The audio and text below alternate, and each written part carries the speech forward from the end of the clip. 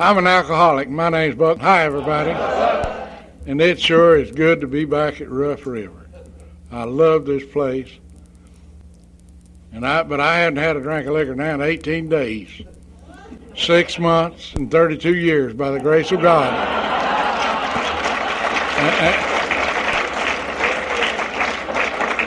And this program really works, folks. I mean that. But the first time we come to Rough River, Bob called me, and I'm not one to call names. I do that once in a while. But Bob called me one morning, and he said, Buck said, we're starting a deal out here in Kentucky, and said, we ain't got no money. Well, they ain't much different than all of us. He said, but we'd like for you in Virginia to come out and talk. He said, I wanted to understand this. If you say no, it's all right. And he meant that. And I looked at the calendar, and I said, we'll be there. And we come out, and the first one was just about as many people, I guess, as here now. It's a full house. And we got ready, loaded up on Sunday morning, getting ready to leave, and Bob come running out there with his shoebox full of money. He said, Ben, said, we got so much money, we don't know what to do. I said, no, I understood it before we left home. You don't owe me no money. He said, we got to give you something for you guys or something. And so this is our third time here, and I'm grateful to be back. And I'd have come this time if you hadn't had no money either. I tell you. I love this place. But I got here for drinking liquor a long time. I didn't look at my watch. It don't make no difference. No way, I'm going to talk till I'm done. But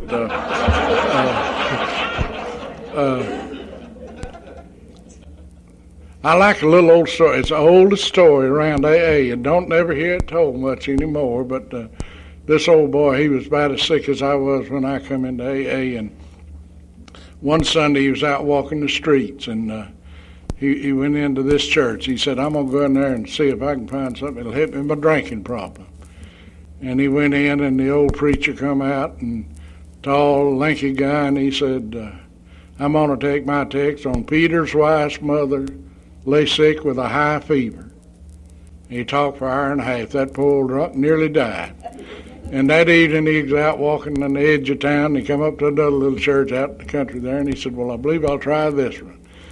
And he went in and sat down on his hands, and he looked up, and the preacher said, I'm going to take my text on Peter's wife's mother lay sick with a high fever.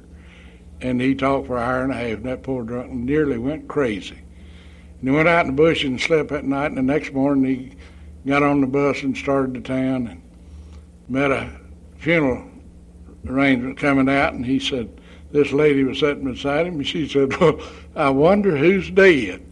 He said, I don't know, but I'll bet you it's Peter's wife's mother. She's sicker than hell all day yesterday.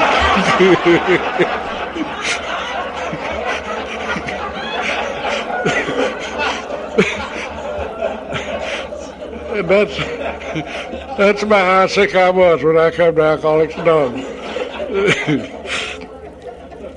When I walked in my first meeting, I come here to get sober and stay that way, and I didn't know much about AA. One guy had told me about it.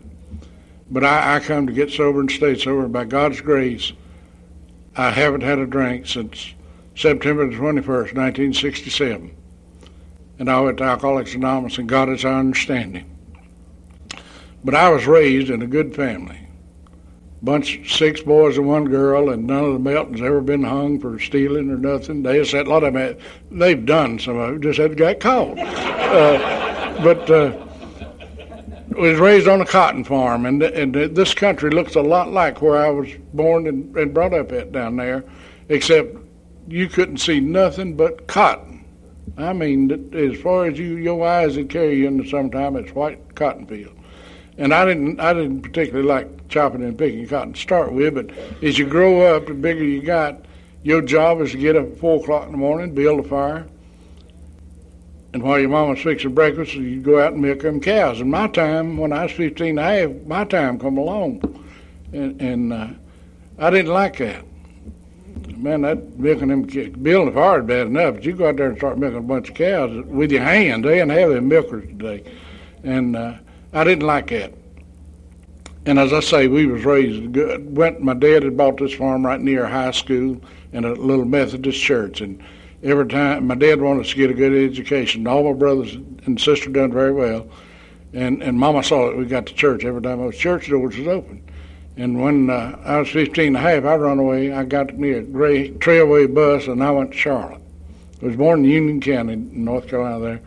And I got to Charlotte and went down and got me a little room and got rid of my blue bib overalls. And that's been a long time ago, folks. I ain't never put a damn pair of overalls on since then. I can tell you that now. They look good on that fella going around here a while ago, but I don't like them. And that day I went up the street and I asked a man for a job in a little restaurant right across from the old Southern Depot there in Charlotte. And the man looked at me and he said, "Son," said, "I need somebody." He said, "You have to be 16 to work here." I didn't bat an eye, so I'm 16 and a half. He said, "Well, go over and get your workers permit," and told me where to go and said, "Come on back." And I started over to get my workers permit, and I got to thinking, my first day out on my own, and here I am lying. He wasn't kidding about that water, was he? And and it bothered me that I'd lied on the first day out there. It didn't bother me enough to tell the truth, I can tell you that. I went to work that evening at 3 o'clock with an old boy named Ord Pruitt, and probably y'all never heard of him in this part of the country, but he was a man that fell out of an airplane in 1956. On his 5th wedding, he was going from Charlotte to Asheville on a little Piedmont airline, and I think he thought he was going to the bathroom, and he pulled the handle, and that door cracked, and it just zoop and sucked him out. And he landed in the cemetery there in Shelby, and that's where they put the tombstone at.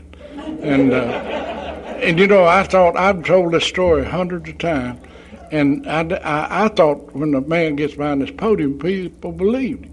And one night a man said, "Buck, you don't think people believe that, do you?" And I went home and I got the paper, and I made him read it. You bet you he read that paper. And I still got that paper. And that's the guy I went to work with that day. And the women just crazy about old Pruitt, and everybody liked him. And that night at midnight when they closed the little restaurant there, he said, "Buck, would you like a drink?" And I said, "Man, I sure would." Now, I thought he was talking about a Pepsi-Cola, And he come back in the kitchen, he had a pint of whiskey and 2 glasses and a Coca-Cola. And he just took a top off that bottle and handed it to me and said, "Go ahead and pour your drink." Well, I didn't know how to pour a drink of liquor. Never had seen nobody pour a drink of liquor. But I turned that bottle up and I poured a tumbler half full or more. And he said, "Don't you want some Coke?" And I said, "No, I drank mine like this." So I never had drank no liquor, And I turned that glass of liquor up and I took about 2 swallows and sneezed. And when I did, liquor come out of my ears, nose, and eyes. And there was nothing exciting about my first drink of liquor, I can tell you that.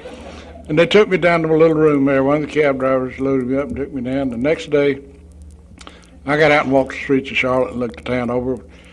When I'd been in Prospect, a double store barn's the biggest thing I'd ever seen. And I got to town there, man. I wanted to see that town. I walked all over town that day. No hangover. I didn't know what a hangover was till I was getting on up in the years. And went on back, and Pruitt had told all the cab drivers that parked along beside the restaurant there, picking up people from the depot, about me taking that drink of liquor that night and sneezing. And all the cab drivers, they was kidding at me, and that was all right. And so I went ahead and worked that night, and at midnight when it closed, one of the cab drivers said, "Buck, come on and ride with me." He said, "I'll show you this town." And I went out and got in a cab with him, and up and down the street, and made a couple of pickup and deliveries, and put a little old place on Mint Street there. And I said, "What are we going to do here?" And he said, "Oh, we're going to get us a drink of liquor." The only thing I learned from my first drink of liquor was you put a whole lot of Coke in a little bit of liquor. And I fixed my first drink myself. And we sat there talking, I don't know what drunks talk about back. I was just a kid, and I was excited about getting to ride around and see the town. And old Frank reached over and he poured me a cup full of liquor. And we drank that down, and he said, "Buck, let's go pick up some women." I done had 2 drinks of liquor. I'd have tackled a tagger. I said, "Man, let's go." and away we went. Done been in Charlotte 2 days and experienced liquor and women. Neither one of them could have killed me. And almost did before I got to Alcoholics Anonymous. But I had a lot of good years of drinking. I hear people didn't have no fun. I had some fun drinking liquor. Didn't get in trouble for a long time. World War II come along, and they drafted me. And I went in, and I was a good soldier. I wonder how we ever won World War II. with these drunk pilots and stories you hear around AA. I swear I don't know how it was, but I was a good soldier. Ended up in a hospital there in Paris, and orders come through for me to come back home. Said they're gonna fly me back, and I was getting a carton of cigarettes a week. I didn't smoke. My brother was sending me a carton, and I had that was like gold over in Paris, right after when the war was over. And so I had plenty of money, and they released me from that hospital and said, check in with the outfit, and you'll be going home tomorrow. Well, I wasn't excited about it. I was having fun in Paris, and I just went down to a hotel and rented me a room, and I stayed there and drank for a week. And this wasn't alcoholic drinking. This was hell. I knew what I was doing. I was having a good time. Stayed there a week, and I said, maybe they'll punish me and keep me here for 6 months, and so I'm going to go check in my outfit that morning. And I went and checked in my outfit, and they had me on a plane at 10 o'clock, heading for Fort Bragg. Come on back down to Fort Bragg and stayed around there 3 or 4 days and got discharged. And come on, my mother and dad still lived there in the country. And I want to say this while I'm thinking about it. My mother saw me sober in the program for 14 years, and for that I'm grateful. But I spent the night with them down there that night, and next morning I got up and I said, well, I think I'll go back to Charlotte and see if I can find me a job. And I pretty well knew I had a job. Back then, you get a job anywhere you wanted it. But I come on back to Charlotte that day, and the man that I had worked for, I stopped by the place, and he wanted to know if I was out. And I said, yeah. He said, well, I had to let a man go today and said, I need you. He said, how about coming on back to work this evening? And I said, okay. So I went down and got me a room and come back up there, and I met my excuse for the next 20 years of drinking. Now, that, folks, that's been 53 years ago. And she's still sitting back there with me now. My God, and so she come by and we got to talking. She still ain't too damn bad, but she was a good-looking woman, sure enough back then. She come sashaying in that little restaurant there that night, and we got to talking a little bit, and I thought, damn, she kind of turned me on. I'm going to get her number, and I turned around, and she was gone. A few minutes, this is the way it was, Mark. A few minutes, the telephone rang, and she said, how about taking me home? I said, okay. Where you at? She said, you don't even know who this is. I said, you know, a tall gal that's in here a little bit ago. She said, that's right. And I said, she said, but I'm at home. I said, where you live at? And she told me. And she said she wasn't too bold, but she wasn't taking no damn chances now, I'll tell you. And I said, well, when I get off, I'll be over there. She said, all right. So I went over to her place. That's 53 years ago next month, and we courted in the swing. She wouldn't even let me in the house. Now, that's a bad way to start off 53 years, but it worked. And so the next day, she wouldn't let me in the house, so the next day I was at work. She come by and wanted to know if we were going out that night, and I said no. I do a little bit of drinking, and I knew all the cab drivers. There was no liquor stores in our part of the country in 1948. And I said, I do a little bit of drinking. I knew all the bootleggers and the cab drivers. And I said, I'll talk to you later. She said, okay, and she left. And that night when I closed the shop, I walked to the door, and she's parked close to be that table, the front door. I was going to see her before I got there. There wasn't no doubt about that. And I looked over in the car, sat beside her, and there was 12 bottles, old long neck, sitting up there. And I looked them things over, and I think I knew right then I was going to marry that woman. And my God, I crawled in, and I forgot about going to the bootlegger that night, I can tell you that. And the way we went, things went good. About a year we were married, and another 11 months our first child come along. Another year, another child was born, and you couldn't rent a house if you had children right after the war. You couldn't rent a place, so we went out and bought one of the first houses in Smallwood Development out there. Good neighborhood. And I was working on the job, wasn't making no money, but didn't need no money. And she had a good job, and I'd change to the midnight shift, and I'd take care of the children during the day, and she'd work at night. And we was as happy as any two people could be. I wish it was that way again. But we were in love, and everything went good. All we needed then was a mattress and a box of cornflakes, and everything was all right. My God, you couldn't beat it.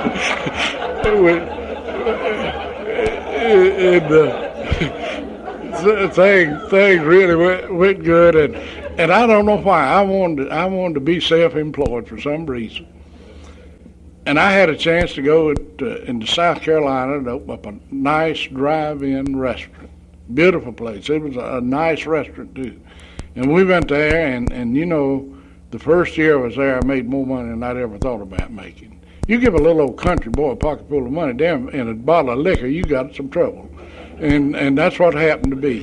My wife was working with me, and we had good help back then. You know, dependable help. You didn't have to worry about them. They was going to be there. You told them to be in at 10 o'clock, they're going to be there at 10 o'clock. So, and I joined all the clubs all around, man. And I become a club man right off the bat then. If I had enough money to hang out them places. And things went good. And Virginia was running the drive-in. And one night out there, I got to play a little poker. And I want to tell you something else.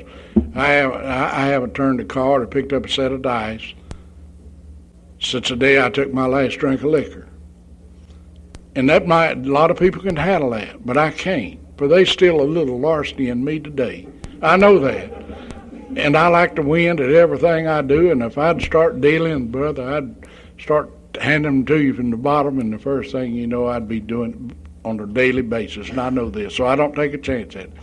But I was sitting there that night and watching the guy across the table from me, and I know that he was watching me, and when the game finally ended up, he said, "Buck, we could make some money." He said, "I've been watching you." And I said, "I've been watching you too." He said, "Let's get together, we'll do a little gambling." And I said, "When do you want to start?" And he said, "In the morning." And when I said, "What's your name?" That already told me something. He said, "My name is Shrudy." Now that's a message right there. And we started gambling, and we didn't start. I used to say we gambled. We were really just a couple of thieves. We done some crazy things out there, taking people's money. But I'd always come back and make sure everything at the restaurant and the home was all right.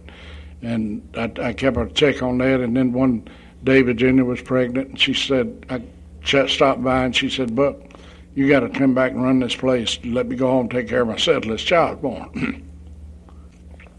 And I said, "You get your thing, get out of here, go on home, and I'll see you tonight." And that still bothers me, that she had to ask me to come back and do it. And she was up to 6 months pregnant. I don't know what the big deal was, but running a restaurant in that shape. And she went on home, and that night, when I closed the place down, I got home, took a shower, and went to bed, and I tossed and turned. When I started drinking, I never quit. And I thought I could quit anytime I wanted to, but I never tried to quit. And that time, I told Shrudy, I said, "Don't you come back out here. I don't want to see you no more. I'm done with you for a while. I'll get in touch with you." But the next morning, I got up and went back out to open this restaurant up. And I didn't know that I needed to drink a liquor. And I almost went crazy. And run everybody out and closed the place down. And I had a 38 in my pocket. And I walked into the stock room back there. And I think I was as sincere as any human being could be. And I was going to end it all back there. And there was a quart of gin sitting on the shelf there. And I knocked the top off that thing, and I drank every swallow I could get down. In a few minutes, I thought, wasn't that the silliest damn thing you ever thought about, boy? And you know, I knew then what would fix me when I got down. And from then until I come to Alcoholics Anonymous, I never quit drinking but one time. Ended up to put my brother in business there, and he done well and made a lot of money, and he had a home in Florida and one in North Carolina there, and a big Cadillac running up and down the road. And I'd say, "My God, that ought to be mine." And it was mine. I drank it up. And I'd get me an old service station bill, and that's when they started going out of business. And I'd get me an old bill, and I'd put me a drink box out front and a dice table, the poker table in the back, and selling liquor out the back door. And that's the way things went. And you know, me and my brothers, we get along good. Now, there's 5 brothers, and I owed them a lot of events when I got coming to AA, and I've got them made too. We get along real good now. After I've been sober 10 years, my sister called one day and said, "Buck, we're having a Christmas party. I'd like for you and your wife to come down to it." And I said, "Well, God, that'd be nice." So we went down and had a real good time. And on the way home that night, I told Virginia, I said, "Now, in the morning, next Christmas, if one of them don't have it, we'll have it at our house. I said, I'm glad we got this thing going. She said, Buck, I'm going to tell you something. I said, they've had that damn thing going for 10 years. They just now figured you can stay sober and come down right now.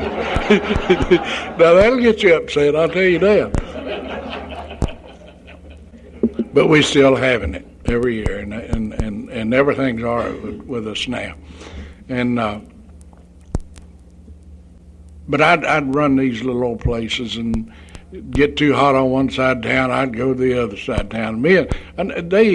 At one time when I was at that restaurant, some of the citizens in that community down there wanted to come talk to me about running for sheriff. Now, what I made them a dandy? God, and being the sheriff there, we drank a lot of liquor together, and he had private dining rooms back, and we'd come out and we'd go back there and drink.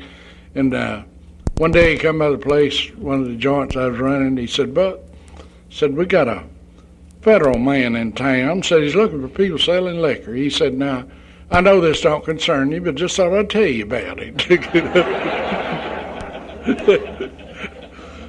About 2 hours passed, and him and that federal man come back out there. I done sold him 2 jugs. And things seemed like they went from bad. Just started going down the hill there.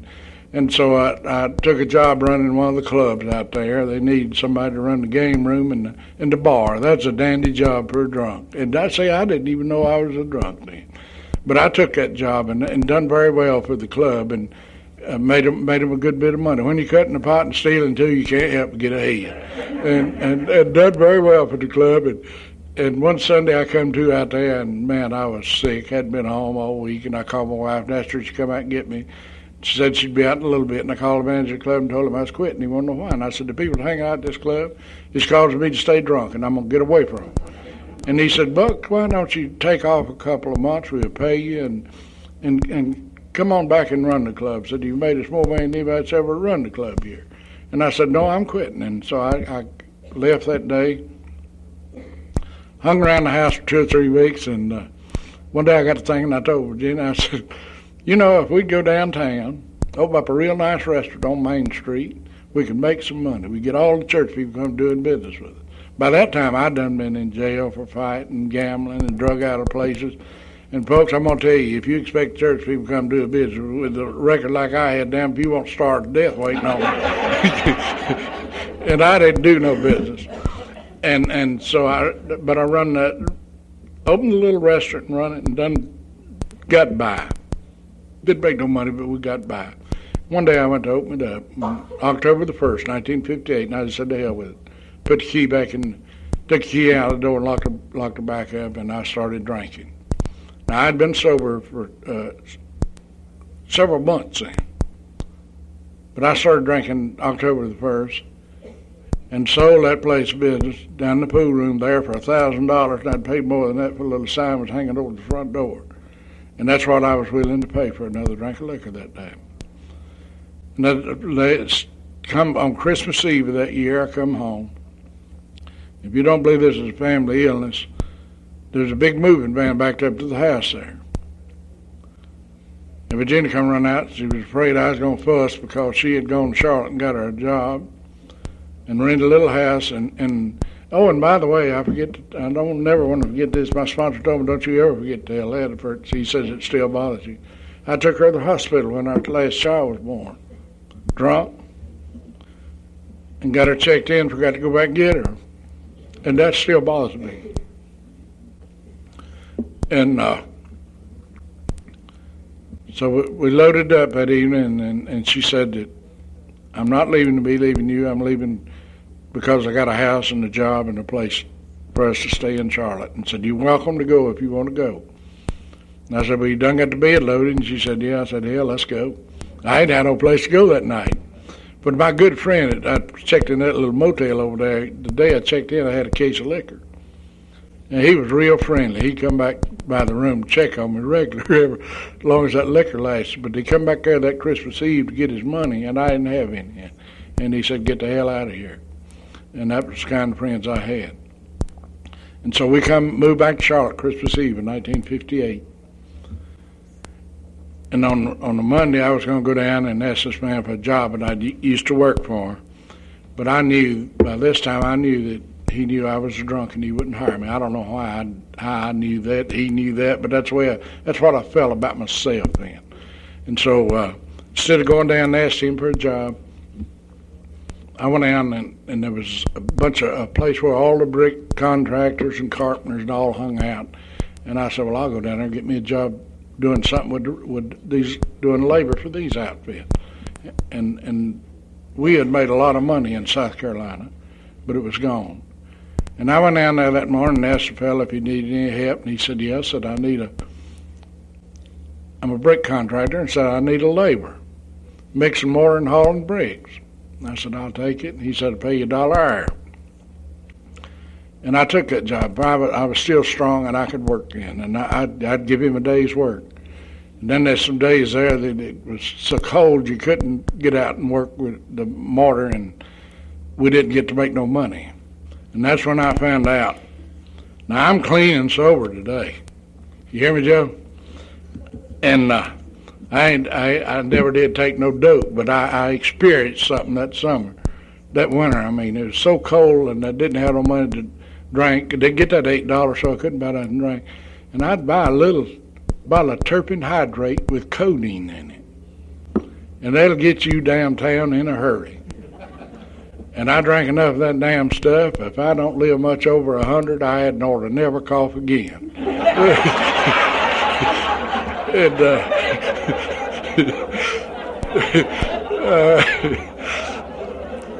And I didn't even know what it was. I just knew it done the trick. And so I worked there a while, and this guy was working. He was real smart. He was a laborer, too, just like I was. And he said, Buck, there's a little place down on the river for sale. He said, you been in the restaurant and lounge business? You ought to go down and buy that place. I said, man, I ain't got $10 in my name. That was one morning. That evening, we went down there and had a couple of them little shooters, and I don't know if it affected anybody else that way, but hell, I'd get kind of rich when I'd get drunk. And I told him, let's get to go down there. I'll buy that place. We went down there after I had me a couple of the shooters, and he said, went down and looked it over, and the man told me what he wanted for it, and I said, I'll be back in the morning with the cash. And I know that man laughed when I walked out of that place with my muddy boots on and cement on my breeches. But I went home and I tried to get sober from then till the next morning. If I knew this brother that I'd put in business down there wanted to help me get in business. And so I tried to get sober, and I went back to South Carolina, and I went in and told him what a nice place it was. A little bit of the truth and a whole lot of lies about it and everything. And he said, well, Buck, I hope you can get it. He said, damn, if you ain't made the best out of your life. And I said, well, the reason I'm down here is I wanted to borrow the money for you to buy it with. He said, man, anybody made the money you made and threw it away, I wouldn't let you have a damn nickel. And all I want to do is just get up and get out of there. And I got up and started the door, and he said, wait a minute. He said, if you ever decide to do anything about your drinking, said, I'll help you in any way that I can, put you in any kind of business you want to go in. And I said, and I wasn't conning him. I said, I don't think I'll ever take another drink of liquor as long as I live. And I think I meant that. And he said, well, wait a minute. And when I looked over there, he had a roll of money out, he'd choke a K. Don't never give a drunk no cash money. God, no. And he counted out, and he says, anything else you need? And I said, no. He said, well, when you get back and get the place, anything you need, let me know, and I'll get it to you. I said, okay. And I appreciate it. As grateful as any human being could be. But from the time I got out of his living room to my car, I thought, by golly, I put him in business. And he made a lot of money, and talked to me that way, the hell with him. And I went down to the liquor store and bought me a case of liquor with that cash he gave me. Got me a case of liquor and talked about him all the way back to Charlotte. And if I ever needed AA, I needed and had never heard of it at that time. You'd think some of them drunks that come around, it knew me, would say something to me, but nobody had ever said anything about it. So I got back to Charlotte and got the place, and things began to go good. And a man walked in one day, and he hired me to run a motel. He'd come down there, and he'd watch you. I could tell he was watching me in this little old joint I was running. And he said, listen, son, I've been watching you here. I said, I know it. He said, I just bought a motel here, and said, you look like a good operator. Said, I'd like to hire you. And sometimes when we're about having the bag, we operate pretty good, you know. And I said, well, you know, I got a business. I got a wife and 3 children. He said, we got nice living quarters. Said, you mentioned to your wife tonight, and if you're interested, you come up here in the morning. I'd like to talk to you and your wife. I said, well, I might mention it to her tonight. And I couldn't wait for him to get out of there. The door hadn't got closed. I done called her, and I said, you tell them insurance people you won't be there tomorrow. We're going to get this job. I later in them motels drunk, and I know that wasn't no bad deal, you know. And I said, we're going to get that job. And so the next morning went out there, and sure enough, that man hired me, paid me more than I ever made on the salary. I'd never made any money on the salary, but that man paid me. It was a good man. Went to work for him, and for the next 4 years, my wife done a damn good job running that motel, too. And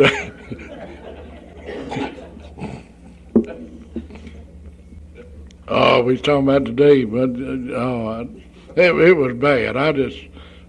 I really done some serious drinking from then on. My God, I couldn't quit. I'd try to quit, and I'd say to myself, my God, Buck, you're killing yourself, and the people you love, you're going to run your wife and your children, and they don't have the things they need, and me just staying drunk, and I couldn't get sober. And so there's a bunch of us, there's a little old place down there on the river called the Red Barn. And we used to have our policemen dressed up nice uniform, and they'd lock you up. They'd come in and look at you one time and kind of look you over, and they'd come back and look at you again. If you were still there, you better be gone the third time. They're going to take you down to my treatment center, which was called the Mecklenburg County Jail. And so we'd go up behind the old Red Barn. The policemen, they don't get them cuckleberries on the pants and everything, and they wouldn't bother. We just sat there and tell lies, do whatever drunks do all day. And we got to missing this old boy. I'm going to tell you about Percy. And Percy didn't show up. And I said, wonder where is Percy at? Next day, somebody else said, wonder where's old Percy at? Hell, we wasn't going to put a dime in the telephone back in to call to see where Percy at. We just wondered about him, you know. and so I got on back up on the hill where I stayed at for the next 25 years. And I'm talking about this attraction to this program. A shiny car pulled in the driveway one morning. And I was sitting out there drunk as a cooter at 10 o'clock in the morning. Virginia done gone to work. And this car drove in. And I thought, wonder who is that? That nice automobile. And the fella got out, had a suit of clothes, a necktie on, a white shirt. And he turned around, and it was Percy. And I thought, oh, my God, Percy's done gone off and got religion, and he's coming back to get me. I always thought good about church people, and I thought that's what happened to Percy. I said, now, he's coming back to lay me some of that religion on me. And he said, Buck, said, you got any coffee? And I said, yeah, I got some insulin there for emergency. He said, that'll do. And as I say, I was drunk, and he said, I won't talk to you. And we go on in, and this man's clean as neat as he could be. And I made him a cup of coffee and poured me another glass of liquor. And he said, Buck said, I know some people can help you. I said, what are you talking about, Percy? Help me. He said, well, you're going to lose this little deal you got going here. You got a wife and 3 kids. You're going to lose them. And said, these people can help you. Well, I thought he had a banker somewhere, you know. And I said, who are you talking about, Percy? He said, it's a group called Alcoholics Anonymous. Now, I know I had heard something about AA before. But I said, you go to hell. He pushed his coffee back. And he started out the door, and he turned around and he said, Buck, if you ever decide to do anything about your drinking, call AA. We're listing the telephone book. And he walked out. Now, he put a damn booger on me that day. I'm telling you the damn truth, guy.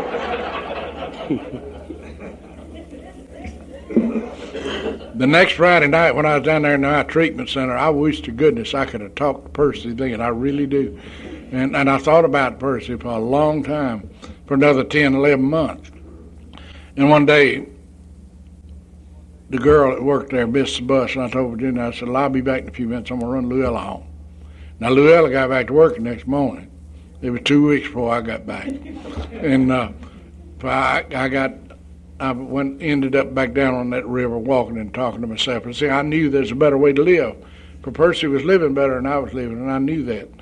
And this thing bothered me, and I ended up I was back playing poker all the time then, too, and ended up in the big game over there. And I walked in that morning, and on a Friday morning, September the 21st, and I started in a big old house back behind the little reception out front there. And this guy said, where you going, fella? I said, I'm going back in the room here. He said, you don't go in there. I said, we don't allow strangers back in that room.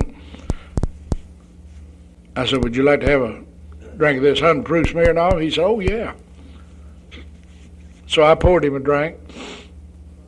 We shot a few games over there on the table. I'd give him $1 or $2 every time we turned around talking 100 miles an hour. I was wanting to get in that room back there. And after a while, I poured him another drink, and I said, you reckon I can get that room back there? He said, oh, hell, Buck, I know you go on back there. So sometimes that juice really does the trick. And I went back there, and I was sitting there with a full glass of liquor, and I said to myself, oh, boy, if you're going to get this money, you better lay off of that liquor. And so far as I know, that's the last drink I had, for I blacked out. I don't remember leaving there. And I'm going to tell you about some things that happened to me then. I drove 75 or 80 miles back down on the river there where I'd left a couple of days before, sick and hungover. And when I come to my senses, I was scared to death. I had my shirt full of money, my pockets full of money, and I knew I'd stole it, but I didn't know remembrance of it at all. And that night I got on my knees and I prayed to a God that I knew about. My mother had taught us about. And I heard about it in the church. But I prayed to that God that night and asked him to help me straighten my life out. And the next morning, the first thing that popped in my mind was Alcoholics Anonymous. I said, I'm going to call them today. I got in my car and drove back to Charlotte. I was way down in South Carolina. Drove back to Charlotte and pulled in the driveway in Virginia, sitting there looking out the window. And I hadn't even thought of an alibi or a lie. She always want to know where you been, what you been doing, who you been with. And most of the time I didn't know myself, but I hadn't even thought of nothing to tell her that morning. I got out and I walked in, and she said, good morning, Buck. I didn't know God had been to our house before I got there. But I guarantee you that's the first time she ever said good morning, Buck, when I'd been on 2 weeks drunk. So there wasn't no fussing, no fighting, and I didn't want her to know that I was going to do anything about my drinking. And I waited after a while. She went in the other room, and I looked two first AAs in the telephone book, and I dialed a number. And this little lady answered the phone, and I told her, she wanted to know if she could help me. I said, I want to do something about my drinking. She said, can I send somebody out? I said, no, my God, no. I guess I thought they might think I was a drunk if they'd send somebody out. And I said, is there some place I can go? And she come to, and she said, yeah. Come to 709 East Boulevard. Said, you know anything about Charlotte? I said, yeah. She said, come down, there'll be somebody here. And I went down just like I was, didn't clean up or nothing. I went down and got in my car and drove down there. And when I walked in the door, this little lady said, you must be Buck. And I thought, well, how did she know me? Just talked to her on the telephone, told her I'd been drunk for 2 weeks. She could spot me a mile away, you know. And she said, come on in. So I want you to meet Jim. And she introduced me to Jim. Jim had been sober 6.5 years. And I found out real quick that, you know, this was a killer that we had. And I'm going to tell you about what happened to Betty and Jim. Betty went back to drinking about 30 days, and she took 32 and blew her brains out. Jim had 6.5 years sobriety. A couple of months he went back to drinking, and for 3 weeks he never got out of that chair, and he died in his recliner. So I knew that this was a killer I was messing with. And Jim told me to be back at the club that night at 7 o'clock, and I'll take you to the meeting. I said, okay.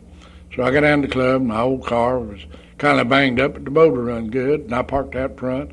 He pulled up in that big Chrysler Imperial and rolled the window down, electric deal.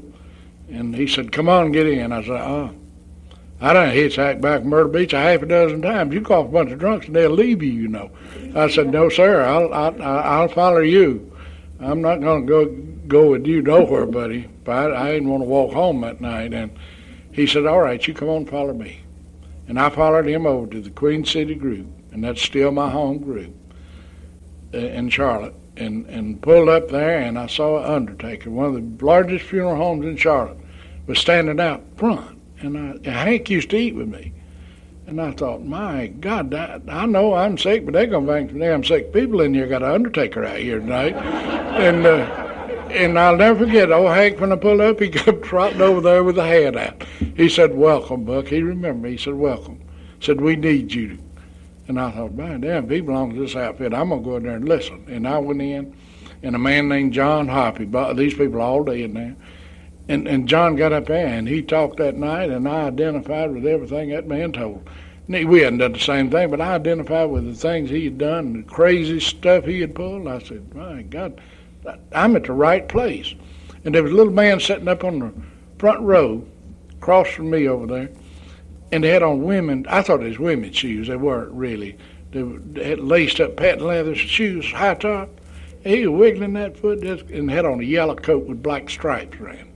Oh, that's a cool cat. And I watched him, and when we said the Lord's Prayer, we just said amen, and that was it. And when I looked up, Harry had his arm up around my shoulder. And he said, I'm Harry B., and I'm an alcoholic. And I wanted to say, hooray for you, but I said, my name's Buck Mountain, I'm an alcoholic too. He looked me right in the eye, and he said, Buck, I love you. And I thought, oh, my God, no. I looked down to see if I was unzipped, and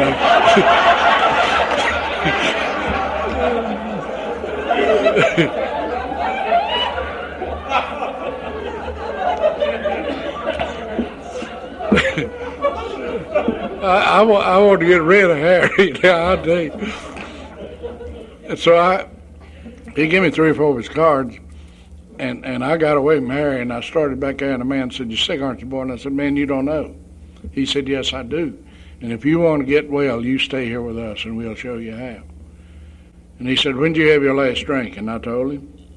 He said, "Buck, if you ever take another drink of liquor, as long as you live, it'd be because you'd rather be drunk than to be sober." I said, "Now, how do you figure that?" He said, "We do this one day at a time, and it's been 24 hours since you had a drink. So you never have to drink again unless you make up your mind and decide to do it yourself." And he said, "You got $4 and a half." He hadn't asked me if I'd stolen. I said, "Yeah, I got some money." He said, "Go over and buy you a big book. It might be the best investment that you ever made in your life." And I went over and got me a big book, and I had a couple of telephone numbers by that time, and he gave me his number. And I started home with a big book and some telephone numbers, and I thought, boy, I can't go home and tell my wife that I'm an alcoholic, my kids. Hell, and this fear come back. And that's the last time I've ever been ashamed to be a member of Alcoholics Anonymous. I've always been proud from that day to the day to be a member of Alcoholics Anonymous. And, you know, somebody that I think needs it, I'll let them know it right quick, and I'm a member of AA. Had me a big book and walked in and walked by the closed hamper and dropped it in. Thought they was sitting around waiting on me, you know, and quick as I got home, got sat down. Hell, they said he come home, changed, put on clean clothes, he gone. We won't see him for 2 weeks, you know. And they got ready and went to bed. I went to the bathroom, got my big book out of the clothes hamper, and started reading it that night. And that's an interesting book to read. By the time I got over to page 10 in Bill's story, I knew that I was an alcoholic and my life was unmanageable. There was no doubt in my mind. I'd always had a belief in there was a God, a power greater than me. There was no decision for me to make about that. That night down in those woods. Now, I've done all these steps over, but that night down in those woods, that's when I made a decision to turn my life and my will over to God's care. And I read that night, and when I got over to Bill's story, I said, my God, if that man's an alcoholic, I know I am. The only difference in Bill Welch and me, I identified with his situation. He was on Wall Street, and I was on West Trade Street. It's the only difference in me and him. We had the same feelings. And so I knew that this program would work for me, and I started going to meetings.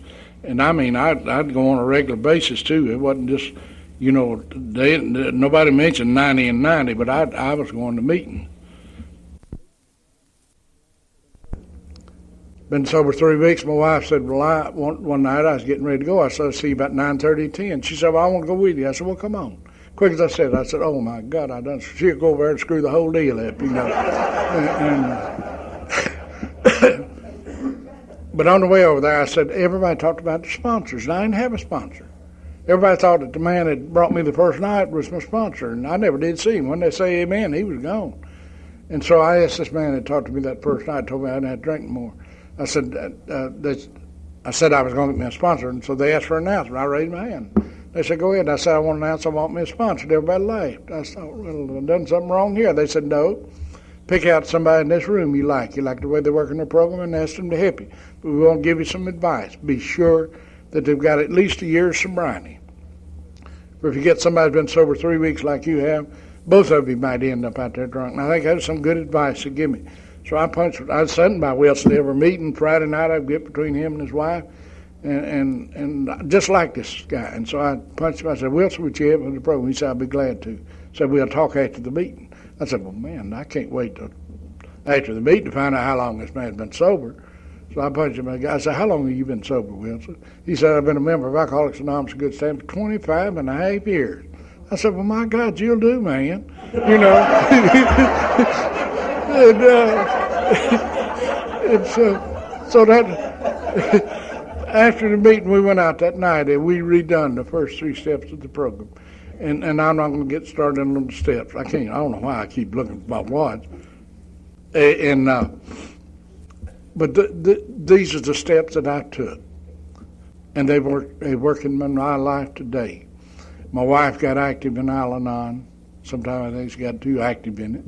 But she's gone more Al-Anon than I was drinking liquor sometimes for about 12 years. But I think any time that this program don't work at home, it's not going to work anywhere else. And so I'm glad that we got started in the program pretty well together there, and she's got her program and I got mine. And so I try to leave hers alone, and sometimes she does mine. I know. I can almost see her giving me the finger back there now.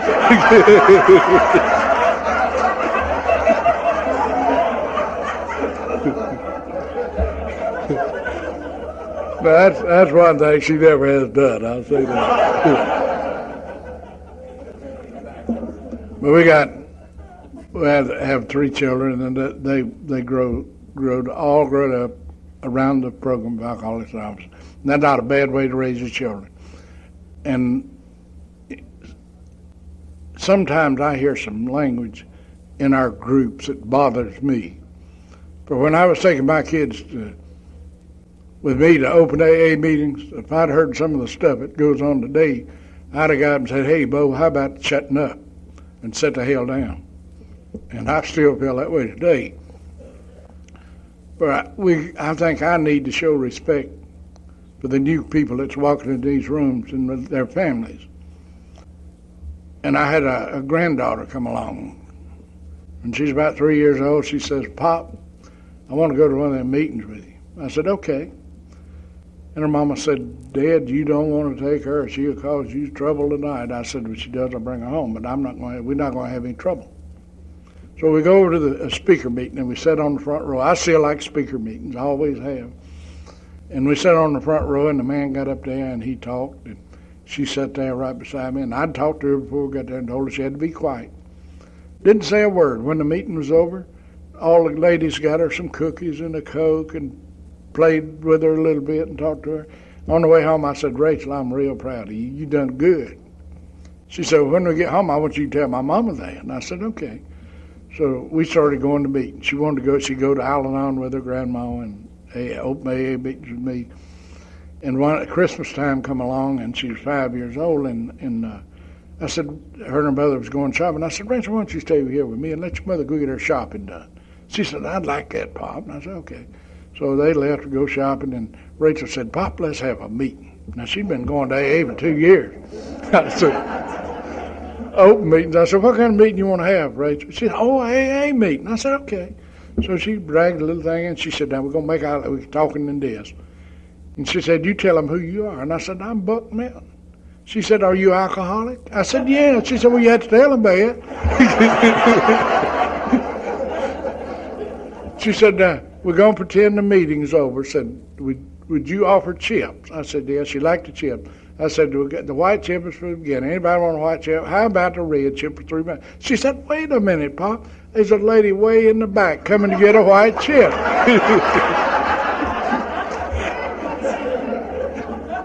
And somebody picked up every one of the chips. She liked the chip. And so she said, now I'll take the mic. I'm going to close this meeting. She said, when we close this meeting, we pray. And after we pray, if you want refreshments, go in the kitchen. If you don't, just go on home. I said, that kid's been listening closer than I have at these meetings. But it's been a good life. And I've enjoyed working with new people. Now, you people are getting old. Let me tell you something, what it means to be today. People I've sponsored over the years, I don't have any trouble getting to meetings. Every night somebody comes by and wants to know if I want to go to a meeting. All I got to do is blow the horn. I'm ready. I don't go about 7 meetings a week now. And I love it. And I want to tell you about Leo, and then I'm going to quit. He was a little man I sponsored down at Myrtle Beach. Him and a guy named Walt was from Douglasville, Georgia. Well, Walt was staying, we run a little old motel, and Walt was staying there at the motel, and when I got sober, Walt come by, and I just get a Coke and a bucket of ice, and we go over. He was with a big company. They furnished liquor, and we drank. I helped him drink a lot of that company's liquor. And so when I quit drinking, Walt, he didn't understand. And so I told him, I said, Walt, I'm an alcoholic. When we drank, I just keep on. I just stay drunk. And I'm not drinking today. So that night he went on out, and about 10 o'clock, Walt come in, and I saw him coming down the driveway. He had 2 king-size Budweiser. He said, Buck, since you can't drink liquor, I brought you a couple of beers. I said, Walt, you don't understand. I want to explain something to you. I can get a tub full of white liquor. If I don't open my mouth, it won't bother me a damn bit, but I cannot take a swallow of it. And he understood it. Later on, Walt come into Alcoholics Anonymous, got sober and stayed sober till he got sober in 76, and he stayed sober for 16 years. We got a call. He's over here in London, Kentucky in the hospital. Had a brain tumor, and he died right there in the hospital. So we went down to Douglasville, Georgia to his funeral. And when the procession come out from the funeral home, every policeman in that town had his hat off and his hands crossed, showing respect for old Doug. And I told Virginia, I said, do you know how many times they'd haul him down to the booby hatch? And by God, they respecting him today. And he owed it all to Alcoholics Anonymous. And for that, I was grateful to be a part of his life. And this little guy, Leo, down at Myrtle Beach, met him one day, and he said, I want to come talk to you. Been sober about 2 months, and he come up, and he had a little folder with him, and I said, what you got there, Leo? He said, got an inventory. I said, well, you getting it on with it, buddy. I'm glad to see that. He said, it's yours. And that'll kind of upset you. And I said, what do you mean doing my inventory? He said, I've been watching you. And said, when are you going to ask somebody to help you run your life? You ought to know something about them. So I took the inventory. And I think that was good when they explained it to me. And so we were good friends. And his 21st year, he got cancer, and just the fast-moving kind. And we went down and spent most of the summer with him there at the beach. And one day we was in there talking. He told the girl, I said, y'all get out of here. We're going to do some talking. And we had talked a lot. But it was getting toward the end. And he said, Buck, what's going to happen to me? I said, Leo, you're going to die. We're all going to do that. He said, but I'm not. I said, what's going to happen when I die? Where am I going? I said, Lord, I don't know. That boy, he was dead serious then. I said, I don't know, Leo, but you've been good to a lot of people, and you work with a lot of people. And wherever you go, it's going to be a good place. He said, how you know? I said, the only thing I could think of, I said, I'll tell you one thing, Leo, there ain't nobody never come back and complained a damn bit. And I thought that boy would jump over that cow. And he laughed and just carried on. And that was on a Wednesday. And I left, went to a retreat, and come back Sunday evening, and Leo had gone on. And he told me that day, he said, where I'm going, if I don't like it, it's not a good place. I'll be back in 7 days. And that's been 8 years ago, and Leo ain't back yet. So wherever we go when we leave here, it must be all right. And when I go before my Maker, and I love y'all, and I thank you for letting me come back down here, and I really mean that. It's been a good trip. And when I go before my Maker, and And I believe sobriety is a gift from God. We don't create it. It's a gift from God. He put Bob and Bill together, and they put the program together. And when I go before my Maker and he wants to know what I've done with that program of Alcoholics Anonymous that he give me, I hope and pray I can say I passed it on. Thank you all.